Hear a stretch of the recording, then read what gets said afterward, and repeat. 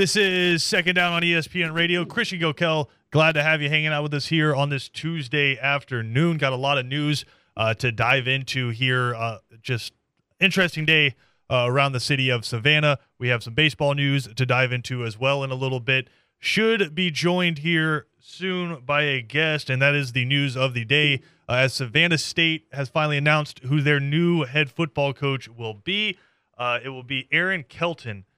Will be the 27th head football coach in the history of the Savannah State football program. He comes down to Savannah State from Howard, where he was most recently the cornerbacks coach. I want to make sure that's clear. And I want to make sure that's clear. But cornerbacks coach at Howard, and will now come over and take over as the 27th head coach. Sorry, we are dealing with people running all over the place in the studio right now. But Russell DeMasi, who was the interim coach at Savannah State, one of the 4 finalists, not retained by the staff. And I think that's something we're going to dive into here on the show in a little bit. And we're just waiting here. I believe we have him with us now. As I look at BJ Bennett staring at the phone. I believe we have him with us here now. The 27th head coach for the Savannah State Tigers, Aaron Kelton, joins us here on Second Down. Aaron, thank you for joining the show, man. Thank you for having me. First off, congratulations. I know it's been an interesting process and a little bit late in the game in terms of when these decisions are usually made. So take us through that. What has this process been like in your communications with Savannah State? When did that start? When did you receive the news? It's been an ongoing process. We know it was pretty extensive in terms of length of time, but the last month has been really ramped up in terms of interviewing with the committee, and then coming on campus, and then an additional interview with Opio, one-on-one, and then the announcement was made, or I was informed that I would be the guy last week, and now I'm here. So, this past month has been, they've moved pretty quickly to get all of this processed, and so it's an exciting time for all of us, for sure. And not your first head coaching stop, but when you were looking at this job and decided to throw your name there for consideration, what was it about this job that made you think that, hey, maybe you could be the guy and this is something you wanted to do? Well, it's a great university. They've had recent success, and certainly I felt like I could help sustain that, as we go. And then it really, appealed to me. The region is a rich region in terms of recruiting. And certainly we'll recruit Savannah and all, the entire state of Georgia and Florida and South Carolina for sure. And so it seemed like it was the right fit. I spent time just praying about it and talking to my wife, and God heard my prayer and certainly gave me this opportunity. Tell the fans listening now a little bit about your history as a football coach, and then you mentioned your family there. Just a little bit about you. Okay. Well, I'm a husband and father for sure, and life is wonderful. I'm originally from Boston, but started coaching. I've been coaching for 28 years now, I think, on a bunch of different levels. Was at MIT, was at Columbia, was at Virginia State, was at Concord University, head coach at Williams College, head coach at Shorter University, Morgan State University, Howard University, and then now here at Savannah. And so I believe I have, a solid resume that would help me in this process, and certainly have recruited Georgia for double-digit years now, and so this just seemed like a good fit for me. And we're certainly excited to have you here in the city, but of course with any hiring is going to come a lot of scrutiny And I know one of the things a lot of people have pointed out is a very unsuccessful term there at Shorter. I know a school that was transitioning and going through a lot of the time, but to the people out there who look at that 0-11 and 0-11 seasons there at Shorter and maybe have question marks about, man, like is this really the person we want taking over a program that, as you mentioned, has seen a lot of recent success? What would you say to that? Shorter was making a transition, and their transition into the Gulf South Conference has been one that's been tough. Certainly people in this region know about the Gulf South and the talented teams in that conference. And we at the time we had inherited a team that had 52 players, and so it was really about building our roster the first year, basically, and a half, and then we were hoping that the things that we were doing in year two, where we were close to getting a couple wins and those things, it didn't come to fruition, but certainly we were hoping that year three would have shown the fruits of our labor, if you will, and so we didn't get that year, and we understand it. We accept the responsibilities for that because this business is a win business, but I know and believe that I'm definitely the right person for this job here at Savannah State, and we're gonna sustain the winning that we have here. Again, they're going through a bit of a transition from coming down from Division I, and so we've got to maintain players and this portal and all kinds of things to make sure that we're still successful, and so we're going to do that. Aaron Kelton joining us on the show here. He was named the 27th head football coach at Savannah State earlier this morning. I know anytime a new coach is hired, it's a joyous experience for people in the administration, exciting time for the fan base, but I know for the players, this can be a very trying time because when you invest so much of your time and so much of your energy with a person, obviously you're going to develop a lot of emotional connections, and these guys who put trust into the people that come into their living rooms and say, hey, I'm going to take care of you for the next 4 or 5 years of your life. When they see that person exit, I know it can be an emotional time. And when you have somebody like Russell DeMasi, who took over after Sean Quinn leaves and kind of steered the ship for the past 4 months, for those people who maybe have some raw emotions right now, what do you have to say to them? I'm grateful for all that Coach DeMasi has, did in this program for sure. We talked to him about any roles that he may want to consider with us, and so that was out there. But the thing is, transition's hard. It's hard for everybody, certainly. And, we're just going to try to be the best and do the best that we can with what we have, right? And, we just look for people who want to support us. We're moving forward in this process, and certainly we're looking forward to making sure that these men that we deal with every day get the most of us and the best of us as we go and as they go out into the real world. So we want to make sure that we're continuing to build on some of the things that they've done here in the past and bring some new wrinkles to continue that. And so, I hope that we can, through our hard work and efforts and people see what we do, that we're able to gain their support and they realize, Coach Kelton's done a pretty good job, and I appreciate him for that. So, speaking of the staff, will any of the previous staff be coming over to this new squad here heading into 2022?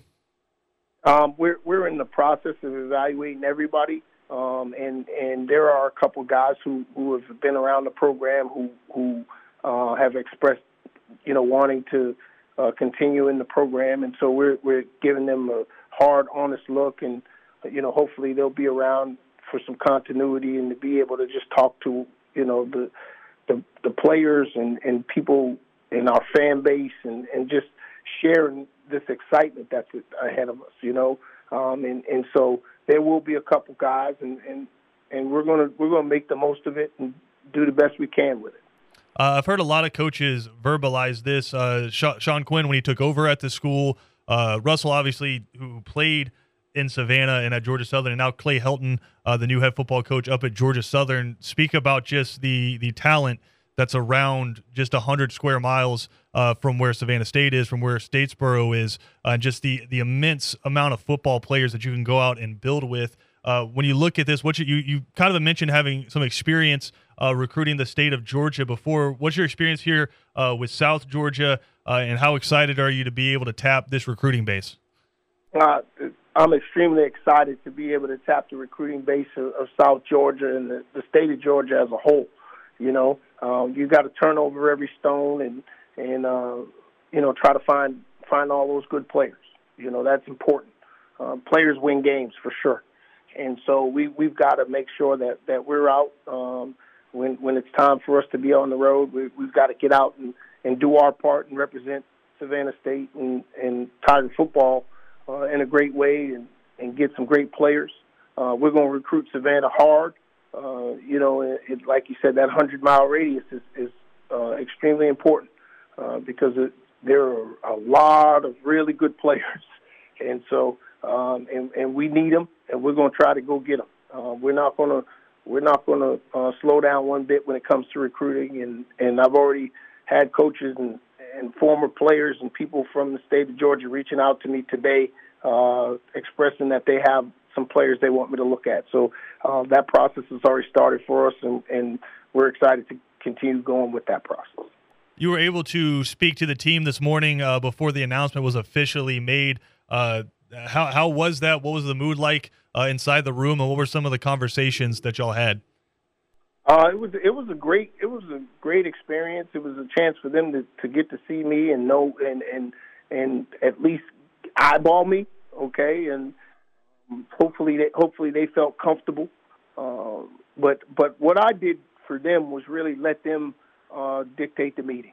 I shared some of my background and who I was and some of my philosophy, and then had them ask questions because I know that they've been sitting waiting and had a lot of questions, and I wanted to make sure that I gave them the attention and opportunity to ask those questions. And then after, I probably stayed, in the room with them for another half hour to 45 minutes, just answering individual questions, meeting guys, and just talking to them about, who I am and what I hope happens for them in this program and here at Savannah State. So it went great. And then when I was walking across campus, a couple guys already yelled, "Hey, Coach, how you doing? Looking good," that kind of stuff. So that made me feel great, and I'm just looking forward to every day I walk in the door, and being able to work with these great young men.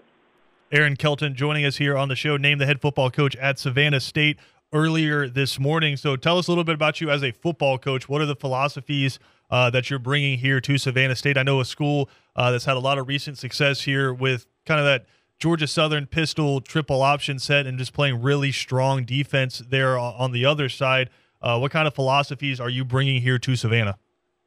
Well, we hope that we're going to be able to build on that pistol style RPO offense, probably a little bit more, and we're going to try to incorporate a little bit more pass game in terms of that, as well as some tempo stuff, and get into some different sets so teams can't load the box on us. The other phase that we're going to be extremely diligent in terms of everybody being involved is our special teams, because I think that you can win a lot more games with great special teams, and so we're going to spend a lot of time making sure that we've got some great wrinkles in our special team game, our return game, our kickoff game, punt for sure, and punt return. And then on defense, I think that we're going to stay very disciplined, be fast and physical, run to the ball, and be a pressure type defense. We're going to make teams have to make decisions and make them in a hurry, and we want to create turnovers and create excitement. We want it to be an exciting game each and every play, and we're going to work hard every day to make sure we can ensure that. I know one of the biggest concerns for most Savannah State fans don't revolve around a singular person, but just kind of how the school's been used and looked at in the past as a stepping stone. And I know the administration made that a point in this coaching search that they did not want to be used as a stepping stone job anymore. So when you were talking to them about that 5-year plan and about the 10-year plan, what are your visions for this program going forward? Well, I want us to be able to win the SIAC and qualify for the national playoffs. I mean, that's the ultimate goal for us. And I'm here. Like I'm committed to being here. I get it in terms of opportunities come for people, but that I'm not looking at any opportunity other than Savannah State. I want to make sure that our legacy here at Savannah State and Savannah State football is one in which people can just remain excited about and be the talk of the town. Okay, we want to be the small college talk of the town, and certainly, in this talent-rich state, we want to make sure that every household is saying, have you looked at Savannah State? They got a pretty good program going down there, and so. And I want people to say, Coach Kelton's been doing a good job. He's been there, 10, 12 years, and they've got some consistency and some stability in that program. And so that's important to me. But also at the same time, I want to be able to, work on our fundraising, bring some things in here so that our student athletes, get the best experience possible. That is fun for them, but they get a great experience due to our support and, alumni support and other supports out in the community, and that they're able to be a have and not a have not. That's important to me. So we're going to work really hard at those kinds of things. Well, Aaron, we appreciate you taking the time on what I know has been a crazy few days. We appreciate you taking the time with us here, and I know the fans out there listening really appreciate it. We look forward to working with you as this goes, because I know just here personally for me and the people at the station, we want to see nothing more than this program thrive, because like I've said since the beginning, it's like, yeah, you can go to Statesboro, you can go to Athens to watch a game, but there's also college football taking place right in our backyard. So wish you nothing but the best, man, and look forward to working with you going forward. Thank you very much. I appreciate it, Christian, and certainly that's a great message to have, because there's going to be some great football that's played here at Savannah State. Aaron Kelton, kind enough to join us here on the program. We got more to come here on ESPN Radio. We will be back after this.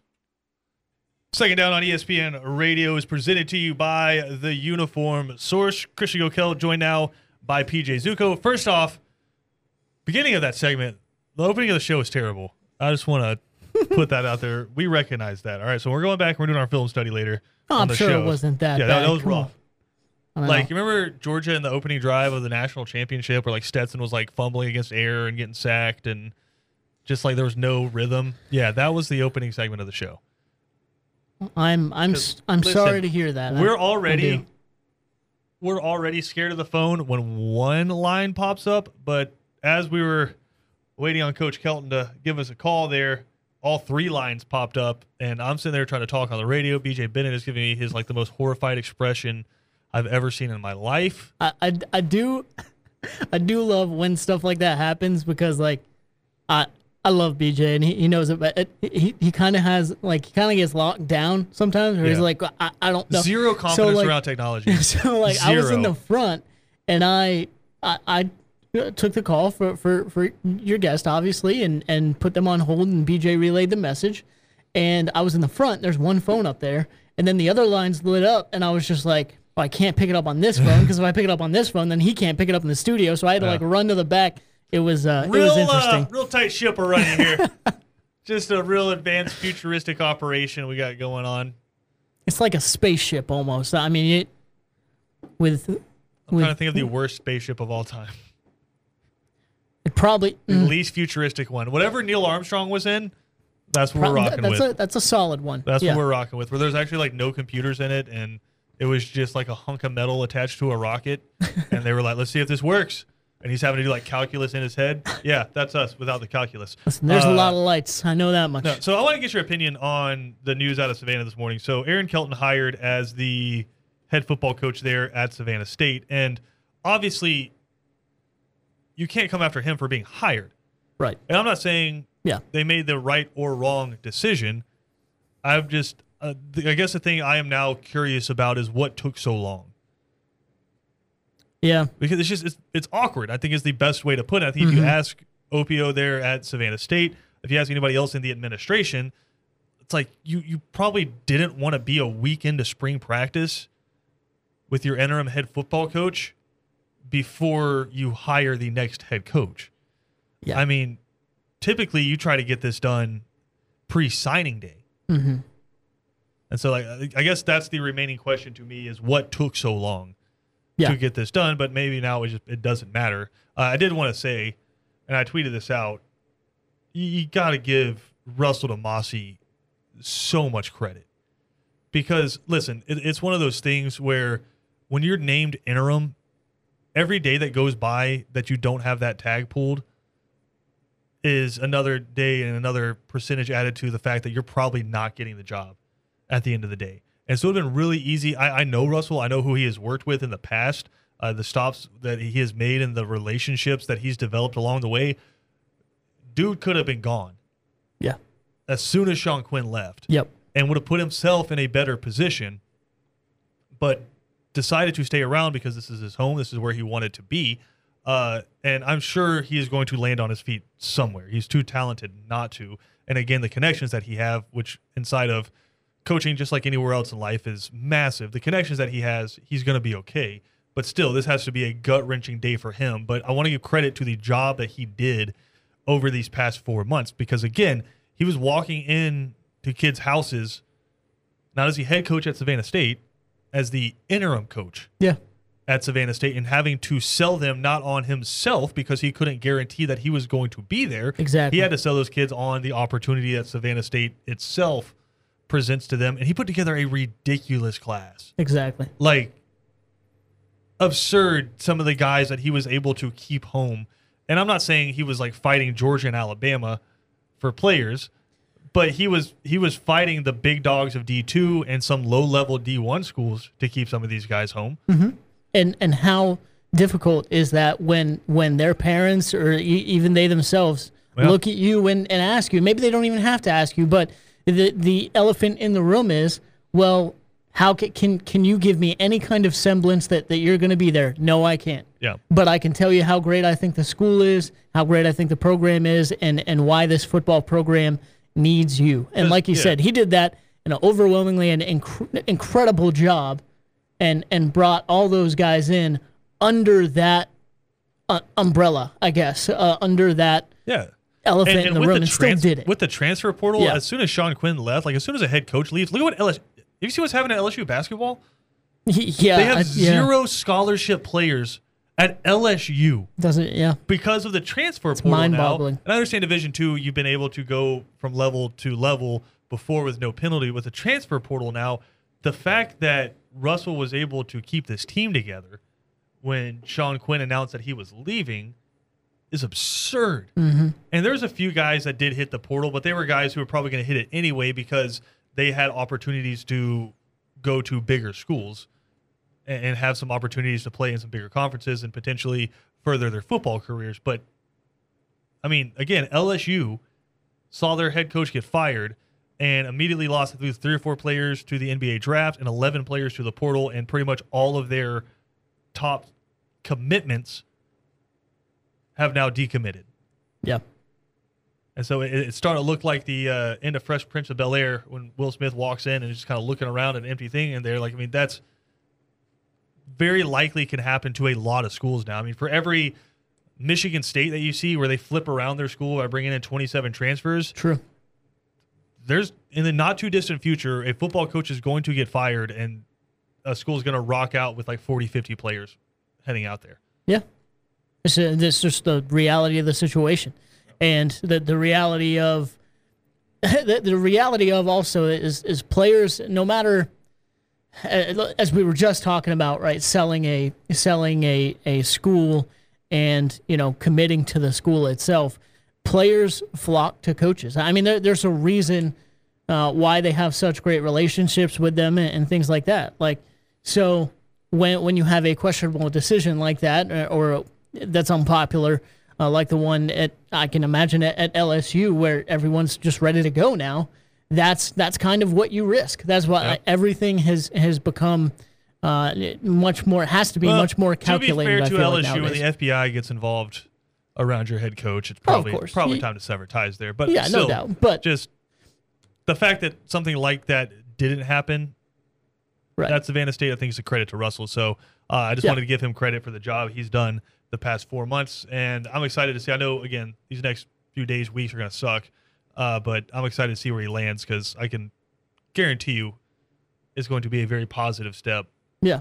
For Russell in his coaching career. And just I want to add this, like it's incredible that he did that in the first place and stuck around it, and also gave it, like, because we know the family, but at the same time, just Russell, like, gave it 150% every day, because you could tell to be able to keep this team together, bring in the recruits that he did. Like, let's be honest, as you said, when that interim tag is kind of hovering over your head, and any situation in life where your situation is in question, the longer it's in question, the more it's possible for you to get discouraged and for production to lack because of that. And saw no sign of that either. Just going in it and doing whatever he could. So yeah, big credit to him. Just want to include that too. It's so easy for something like that to happen. When you have something like that hovering over your head. So great job by him, like you said. Can't wait to see where he ends up. Yeah, interested to see what happens now at Savannah State as they're in the middle of spring practice at the moment. I know that kind of put on pause as this transition goes into effect, but see who some of the coaches they retain, some of the new guys that they hire up there, and so it's going to be fascinating to see going forward. Said they're going to play a little bit more of a passing style there at Savannah State when we've seen that triple option attack, come into the SEAC and go undefeated in the SEAC year one, and then last year they go 8-2 and barely miss out just by a power ranking on going to the playoff. So it's a program that was not headed in the wrong direction. So interested to see what happens this fall. Did you see the news of the day there, PJ? Which one? You mean the championship from last night? Yeah, big game, huge. I mean, Kansas coming back. No, I'm just kidding. I already know it's about a comeback. It is about a comeback. You're right. It's about a comeback. It's about somebody prowling, though, not necessarily doing whatever Jayhawks do. Is he prowling anymore? Because, all right, we got to talk about this. So Tiger Woods was asked in a press conference today at 11 whether or not he was playing, and he said, as of right now, yes. Which you're going, Christian, what does that mean? As of right now. And yeah, I get emotional about Tiger Woods news too, so I get where you're feeling right now. It means if he wakes up on Thursday and his hip, legs, any of that just isn't feeling right, or his back's not feeling right, he's not going to play.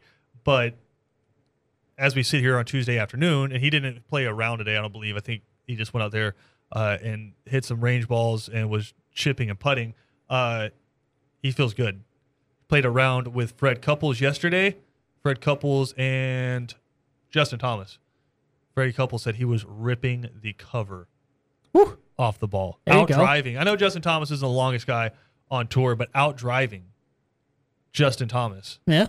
Calm down over that. I see you getting giddy, man. Well, okay, this is leading me to this. He was asked again, because Tiger Woods has said before, he will not play in a tournament if he doesn't feel like he can win it. And that's not saying like he's going to play in like uncompetitive tournaments just to make sure he wins. It's like, no, if he doesn't feel like his body is in the right place to go out there and compete to win, he's not going to play. And so he was asked, so do you feel like you can win this tournament? Yes. Mm-hmm. When I tell you, I almost ran through a wall. Right? As you should have. I'm surprised you didn't, just when he announced that he was going to be playing, or thought as of right now that he would be playing, or he had the intention to play. But I mean, I second that with, man, it's Tiger Woods, right? Every time he's out there, he's out there to win championships. He win everything he can, win the major. He's like becoming like he's not going ethereal. into a tournament. He's not even like a real player anymore. It's like he is like you're playing alongside a demigod. He's not signing up to be competing on Saturday. Maybe is it? No. If we're looking realistically at it, and you know me, I will never say Tiger can't win a tournament. If we're looking realistically at it, I think if he can make the cut and play a full 4 rounds, that's a win. This is his first time competing since he got in that car wreck. Right. Like, to expect him to come out there and win, is it unreasonable? Maybe. Is it unfathomable? No. as many times as this dude has played this course, and as well as it seems to fit his game and the magic that he seems to have connected with those grounds, am I going to say it's unfathomable that Tiger Woods wins this thing? No. Like, nobody thought he was going to ever win it again. I sat in here and listened to Kevin, BJ, and Ben all tell me he's done. Yeah. He's done. Well, that's what I was going to say. Like, as much as I joke about it, like, if there's anyone that's in tune with, like, their Tiger sensor or whatever, I'm going to listen to you. That's why I ask you this stuff all the time. It's not even a Tiger sensor, right? It's just, I've said this before, until he says he's done. It's like with Tom Brady. Yeah. Tom Brady can be 87 years old. Until he says he's done, I'm never going to bet against him. Right. Because there's no mathematic equation, there's no qualifier, there's no comparison that you can do to anything else because none of it makes sense. Yeah. The rate at which they've won it doesn't make sense. So I'm not gonna say he's gonna win because of metrics. Right. I'm gonna say it because I'm not gonna say the opposite. Yeah. Understandable. And so it's not this like unshaking faith in the aura that is Tiger Woods, because Lord knows I love Tiger. But it's more so it just feels dumb to say anything else. Yeah. Well, and that's what I mean, is like you're never going to bet against him, but also like I have, again, like what I mean by that like sense is I do hear whenever I talk to you, of course you get super pumped whenever he's back or in a tournament or whatever. At the same time, when it's like not looking great, you're realistic in that sense where you're like you're talking about this weekend, like you're realistic in that sense. So what I should have listened to you sooner. And honestly, a couple years ago when he won the Masters, I was like, hold on, Christian seems to be really about this. Like this might actually happen. Boom. And then it was. So that's from that point, I was like, whatever Christian says about Tiger, I'm probably going to listen to him. There's one thing I will stick with, and it's you don't want Tiger close on a Sunday. No, if you're at Augusta and Tiger's there, you don't want him close. And I was trying to tell everybody, those dudes in front of him were going to fall apart. Yeah. Because every time you hit a shot and you get and then every time he hits a shot, it sounds like you're in the middle of Jordan Hare. Like it's different. I heard someone today say that they were talking about that win and say it's just the Tiger effect, where it's like, have you seen these practice rounds? They literally just start messing up because they know Tiger's around them. Like you said, Tiger's close. Oh, I have seen multiple golfers at the Masters have to step off of their setup because Tiger did something stupid and the gallery just lost their minds and the person had to step away from their shot because of how loud it was. But have you seen these practice round pictures? I mean, some of them. It looks like Sunday. Yeah. Like he's teeing off in a practice round. Oh, yeah. And it's like 14, 15, 16 rows deep. So that one you tweeted out this morning. That is not from a previous Masters. That was from his practice round yesterday. I'm not going to lie. I looked at it pretty in depth. Like I looked at the size and I was like, wow, it's pretty impressive. And then I looked at the back, like the way, and I was like, all right, he's trolling. Like he's memeing me. That's fine. I'm not going to fall for the joke. That's legit. No, yeah, it's from yesterday. Okay, all right. I thought that was for those a of you joke. who haven't seen the picture. It's like it's from the tee box behind Tiger Woods, looking down the hole, and you can see the green down there as well. So about probably 340-yard hole. And am I lying? All the way down. Oh, for sure. They were at least 10 people deep. Yeah, they were in the stands were full. Yeah. Like that's why that was kind of my signal that like, okay, I feel like this is probably a joke because like the stands were full, everyone around the stands was full. Like I could not see any point other than trees. I couldn't see anywhere where there wasn't a fan. So like you said, I thought that was Sunday on one of the Masters that he won. Well, you can tell it wasn't Sunday because he wasn't wearing red and black. That's true. That was probably my first. Could have been like a Saturday. My fault. Could have been like a Saturday, but no, I'm pumped.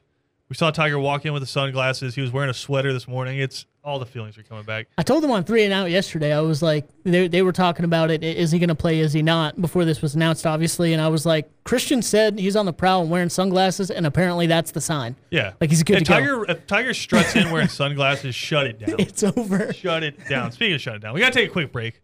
We'll come back. We got more to talk about here on Second Down. We'll be right back after this. Second Down on ESPN Radio is presented to you by The Uniform Source. Christian Gokel alongside PJ Zuko. Glad to have y'all hanging out with us here. All right, no more Masters talk. I promise. Because hey, man, listen. We're going to do our Masters draft tomorrow, so I don't want to take a lot of that'll be fun. But I do want to hit this with you because Anthony Trace is going to join 3 and Out coming up here in a little bit. He's with PFF, good friend of our program. and he might not be a good friend of mine anymore if this comes true. Huh. He just put out his new mock draft. You can see it on PFF.com. He has the Atlanta Falcons taking Desmond Ridder at number 8 overall. That's great in the second round. Number 8 Yeah, overall. too much. Ugh. PJ, when I tell you, there's a lot of stuff going on right now. All right? There's a lot. There's a lot. When I tell you my sanity will snap if the Falcons draft Desmond Ridder, you know what? Maybe it's a good thing. Maybe it's not actually sanity that I have. Maybe it's sports fandom lunacy that I have. And maybe this will just be the breaking point, and I can just come on here and basically do political talk or home and garden talk. And if you guys eventually have to fire me because it doesn't make sense that I'm talking about better ways to get your lawn ready for winter when I'm on here. But eventually you guys would have to make that decision, and I understand that. Okay. But if the Falcons draft Desmond Ridder at number 8, I'm done. Like, not with football, with sports.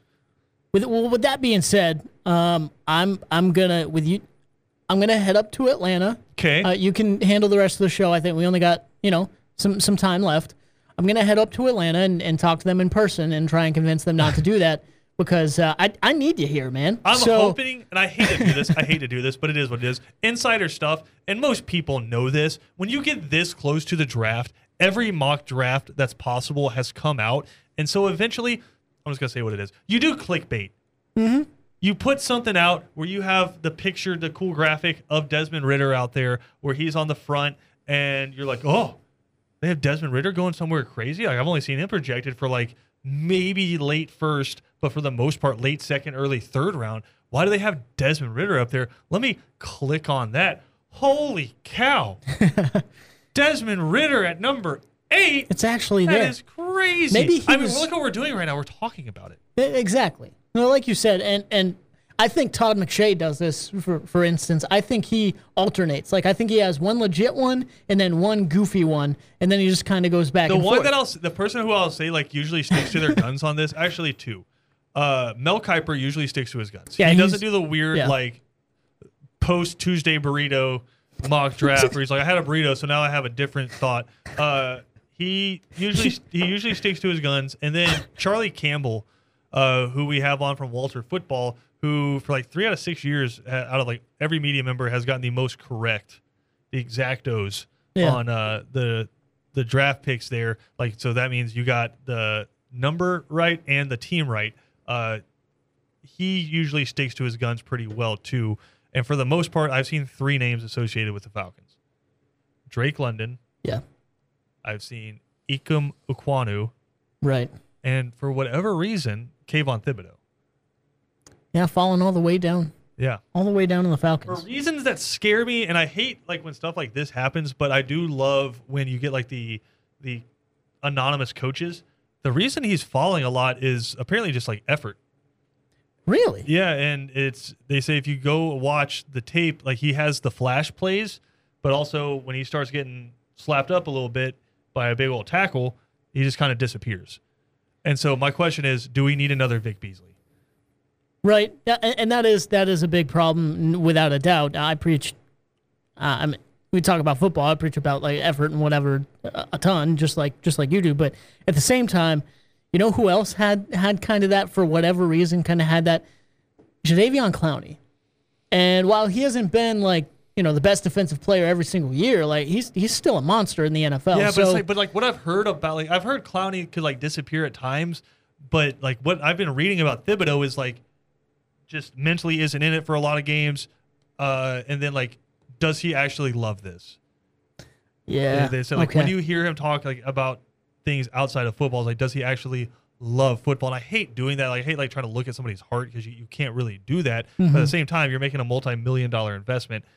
That's kind of scary to me, and maybe why he's slipping here a little bit. Everybody says he's got an amazing first step and probably the most explosive edge rusher, but when it comes to the effort, maybe leaves a little bit to be desired. So I don't know, man. This is nervous. I don't feel like there's any great way to do this for the Falcons. I think the only way I'll be happy is if they just take like the best offensive linemen available, and I'll be kind of okay there. Or Kyle Hamilton. Give me Kyle Hamilton, and I'll be happy. We got to take a quick break. We'll come back, get you ready for 3 and Out next.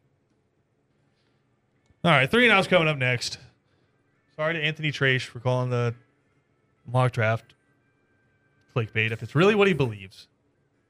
Listen, when you put stuff out there like that in the ether, all right, you got to take the good, you got to take the bad. I was talking to a buddy about that the other night. Like, listen, you're going to talk about it, you got to be about it, all right?